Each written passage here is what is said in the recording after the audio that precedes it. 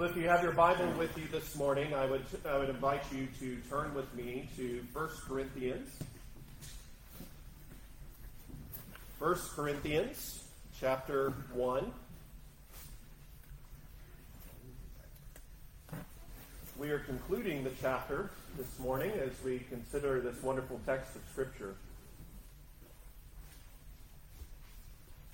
Our focus text will be verses 26 through 31. Before we hear the reading and preaching of God's Word, join me again together in prayer.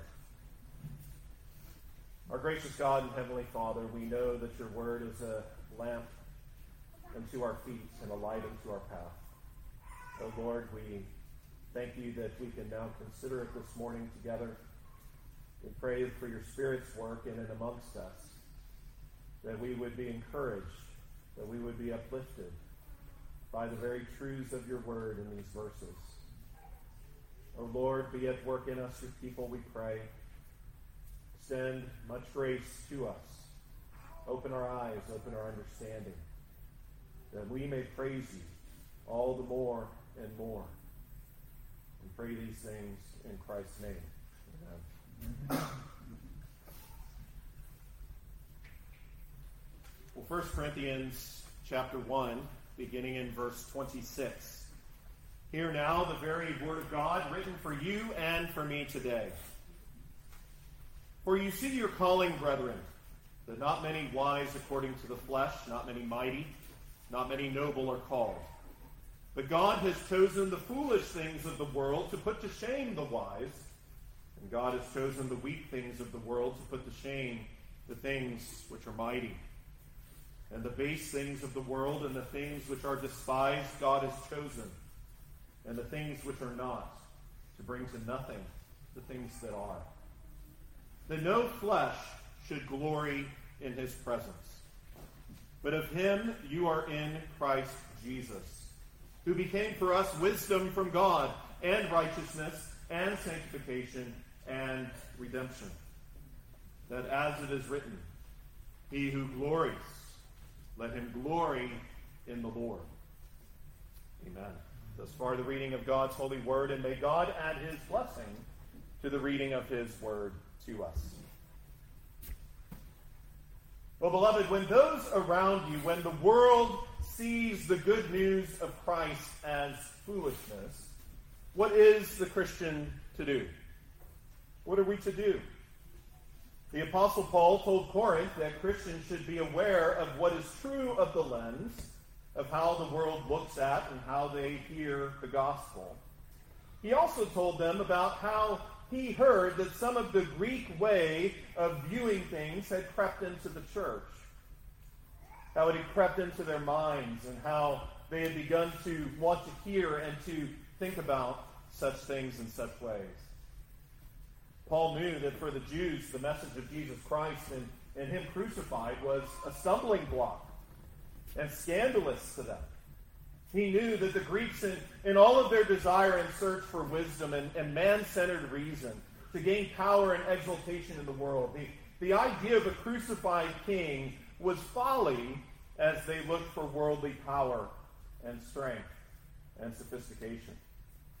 And yet with this knowledge, what would Paul do regarding the glorious message of Christ? Would he change and tailor its content? Would he flower how he delivered it? Would he, in his best skill, in and of himself, speak using the words and wisdom of men? No, absolutely not. Paul would keep preaching and proclaiming that wonderful message in its purity and truth. For Paul knew a crucial and essential truth, didn't he? The message of the cross is foolishness to those who are perishing, but to us who are being saved, it is the power of God. For we are to God, beloved, the fragrance of Christ among those who are being saved and among those who are perishing. To the one, we are the aroma of death unto death, and to the other, the aroma of life leading to life. The gospel of Jesus Christ, my friends, is the power of God unto salvation for all those who believe. This is the correct lens to see the gospel through. This is the lens that Paul, by the grace and work of God, sought to recalibrate the Corinthian sight to, and to help them shed the Greek worldly wisdom that was truly foolish, and embrace yet again the godly wisdom and power of the message of the cross. For to those who are effectually called by God, the blinders and the scales are removed from our eyes and our hearts. We see and we embrace Christ for who he truly is. We see that Jesus truly is the power and the wisdom of God.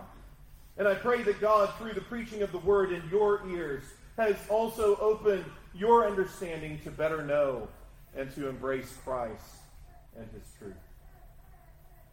And so Paul spends time to speak more to help the saints, both in Corinth and to us today, to better understand our calling, his sovereign choice, and in whom our glory truly is. Let's consider Paul's call for us to see our calling in verse 26. The things that God has chosen in verses 27 and 28. And the call for us to glory in the Lord in verses 29 through 31. Look at verse 26 with me there. For you see your calling, brethren, that not many wise according to the flesh, not many mighty, not many noble are called. My friends, Paul highlights and spotlights important aspects and truth of our calling so that we would be stirred up and better see and wonder at the beauty of God's divine purpose and wisdom. And in doing so, he sets worldly status and standards before us in contrast.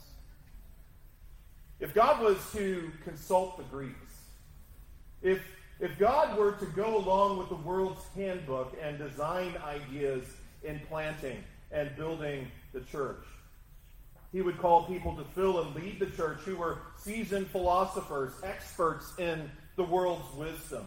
It would be filled with the strong, the rich, the powerful, according to their status and standing in the world, for that's what they would want. That's what they would expect. If that was the way he did it, the world would be glad, wouldn't they? They would clap and they would applaud.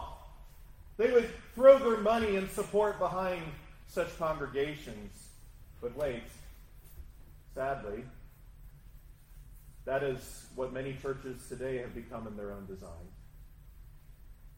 They're no different from the world, and the world likes them for that. The words and the wisdom of men thrive in their midst and flow from their pulpits, though it should never be. But Paul's point is, that is exactly how God didn't call the saints of his church. That's exactly what he didn't do. Again, the wisdom of the world versus the wisdom of God is in view here. Divine wisdom is pure and good. And God, through Paul, beats down their pride here as well. For God's effectual call to his people isn't based on status or standing in society, but rather on his free, perfect, sovereign choice. Few who had distinguished character were chosen for the work of the ministry, Paul explained. God did not choose philosophers or men of wealth and power in the world to preach and proclaim the gospel of grace and peace. Nor did he choose wise men according to the flesh, even though many may think that a reputation would have contributed much to the success of the gospel. God didn't call the mighty and powerful either, though many might think that secular pomp and power would make way for the gospel to be better received in the world. That's not what God did. What is true is we see our calling. Note Paul's words there. See your calling, brother. And what is true is we see our calling. We better see that our salvation doesn't rest and depend on the values of the world. There were undoubtedly some in the Corinthian church, even many in the church today, who were rightly admired for the gifts God had given them and ability, etc. However, none of them could rightly claim that God chose them because of any good qualities in them. Westminster Confession of Faith, chapter 10, section 1, helps us here in understanding God's effectual call. All those whom God hath predestinated unto life, and those only he is pleased in his appointed and accepted time, effectually to call, by his word and spirit, out of that state of sin and death in which they are by nature, to grace and salvation by Jesus Christ, enlightening their minds spiritually and savingly to understand the things of God. And what is true about how God called us? The confession helps us in kind of giving us a brief summary and definition of what that effectual call looks like. But what is true about how God called us?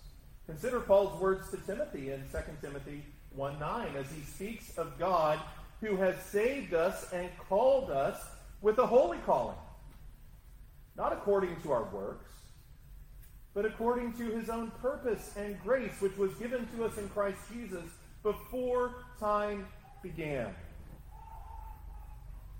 And considering that, therefore, seeing our calling, seeing that it is a holy calling, seeing that it was in Christ before time began, seeing that it was by his own purpose and grace, we must walk worthy of it, as Paul exhorted the saints in Ephesus in Ephesians 4:1-3, when he said, I therefore, the prisoner of the Lord, beseech you to walk worthy of the calling with which you were called, with all lowliness and gentleness, with long suffering, bearing with one another in love, endeavoring to keep the unity of the Spirit in the bond of peace.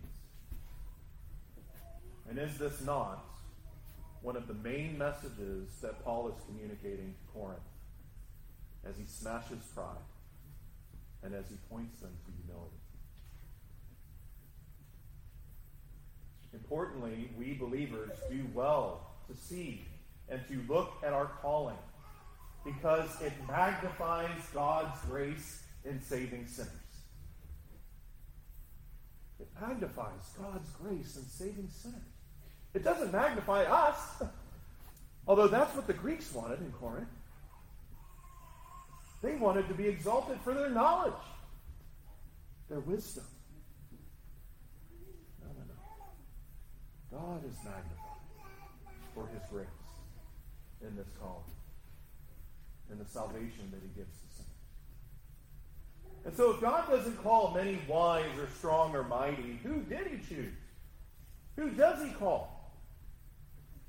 Similar to the foolishness of the message that we've considered in the context of this passage, Paul goes on to say in verse 27, but God has chosen the foolish things of the world to put to shame the wise, and God has chosen the weak things of the world to put to shame the things which are mighty, and the base things of the world, and the things which are despised God has chosen, and the things which are not, to bring them to nothing the things that are.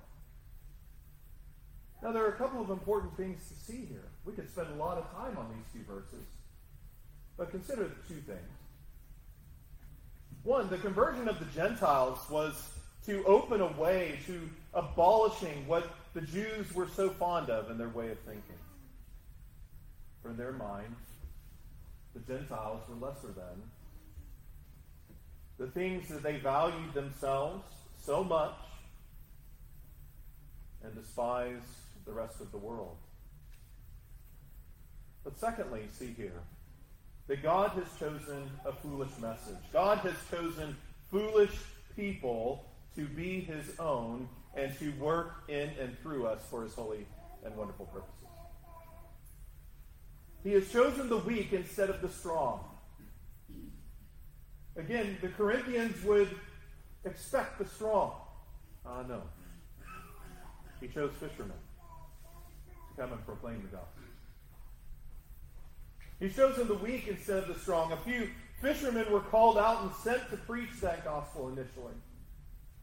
And God, in his infinite wisdom, is also pleased to work through weak, humble people, those who have little value and strength in the eyes of the world. And though the weak are despised and considered foolish, my friends, never forget that you are chosen by God. You didn't just stumble into this calling. You didn't just stumble into the Christian life. You were chosen by God. We see. We perceive the truth. We see and we believe in Jesus and the gospel. Though the wise and the mighty mock it. We see. Eyes wide open. And becoming wider open and deeper in our understanding by the Spirit's work in us through His Word. Praise the Lord. Let that be of great comfort to you this morning. We are highly valued as we are the recipients of grace and mercy, called by Christ, and are being used by Him for His purposes and glory. But why did God make this choice? Well, He wonderfully tells us, doesn't He? Why did God make this choice? Paul says, God fitted the gospel to smash pride and vanity and to put to shame the wise and the mighty. As Paul is reframing the Corinthians thinking about true wisdom, he hits hard here to purge the wisdom of the world out of their thinking by making things crystal clear as to what the true gospel is and what the true wisdom and purposes of God are here. The truth and reality aren't the way that the world sees them, beloved. And so when we're reading the blogs, when we're reading the newspapers, when we're listening to the radio, and a lot of things are going into our ear holes, remember, truth and reality ultimately are not the way that the world sees them. We need to grasp this today. The world is pressing you to think otherwise. And sometimes, just like the saints in Corinth, they're pretty persuasive and convincing, aren't they? For the Greek wise men were confounded and driven to shame when they saw they could do nothing with their wisdom and sophistication in comparison to the apostles, who they called idiots. They're just the unlearned. You don't need to listen to them. I mean, look at our status. Look at what we know. Here's fishermen. Yeah, Paul's a Pharisee of Pharisees. But if he believes this, he knows nothing. That's what they said. But they were so wrong. He had Christ. He had everything. And that's what he was communicating to Corinth, that they would be recalibrated into seeing Christ. There is an excellent reason for God to counter and correct and purge His people of the fleshly thinking of the world. We have no legitimate cause or reason for boasting in ourselves, period. None. Though we often want to. See what he says in 29. That no flesh should glory in his presence. Beloved, Paul gave Abraham as an example of one who was justified by faith in Romans 4, 1 through 3. And we read there, what then shall we say that Abraham our father has found according to the flesh? For if Abraham was justified by works, he has something to boast about, but not before God. Note that. For what does the Scripture say? Abraham believed God, and it was accounted to him for righteousness. Beloved, Abraham had nothing to boast about before God. His salvation was all God's work. He was justified by his faith. There was a lot of self-exaltation and boasting within the Corinthian church. It's very true. And it was encouraged and influenced by the exalting of self in the community. And yet God had the foolish message preached by weak men and brought the wise and mighty to shame and their wisdom to nothing so that their self-glorying would come to an end. That's what Paul shows us here. For the gospel, the message of the cross, exalts the glory of God alone and none other. Look at verse 30. But of him you are in Christ Jesus, who became for us wisdom from God, and righteousness and sanctification and redemption. God the Father unites us to Christ by his call, beloved. Remember verse 24 in the context previous. Who is Christ to both Jews and Gentiles who are called? He is the wisdom and power of God. And Paul wonderfully teaches us that Jesus became four things for us. See this in verse 30. He became wisdom, righteousness, sanctification, and redemption. Beloved, we are foolish with all of our boasting and prideful knowledge, and he became wisdom from above for us. We are guilty, and he became righteousness for us that we would be right with God. We are depraved and corrupt. And Jesus has made sanctification the spring of our spiritual life. He gives us all that we need to be holy before him in this life. We were in bonds, and he was made redemption for us as our Savior and Deliverer. The glorious message of the cross is detailed and encapsulated here once again. Christ is who we are to boast in. For this is what he has become and made to become for us. He is our Lord. He is our Savior. He is our Redeemer. He is our wisdom. He is our righteousness. He is our sanctification. Now, some of you may be thinking, no, wait, Pastor. I mean, did Paul just rebuke the Corinthians for boasting? In Paul's rebuke, he wasn't rebuking them for boasting or glorying in general. He rebuked them for glorying in the wrong thing. For in verse 31, Paul says that as it is written, he who glories, let him glory in the Lord. Get the flesh out of the way. Smash the pride. Get the wisdom purged from your mind.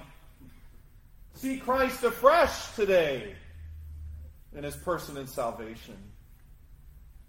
Embrace the message of the cross.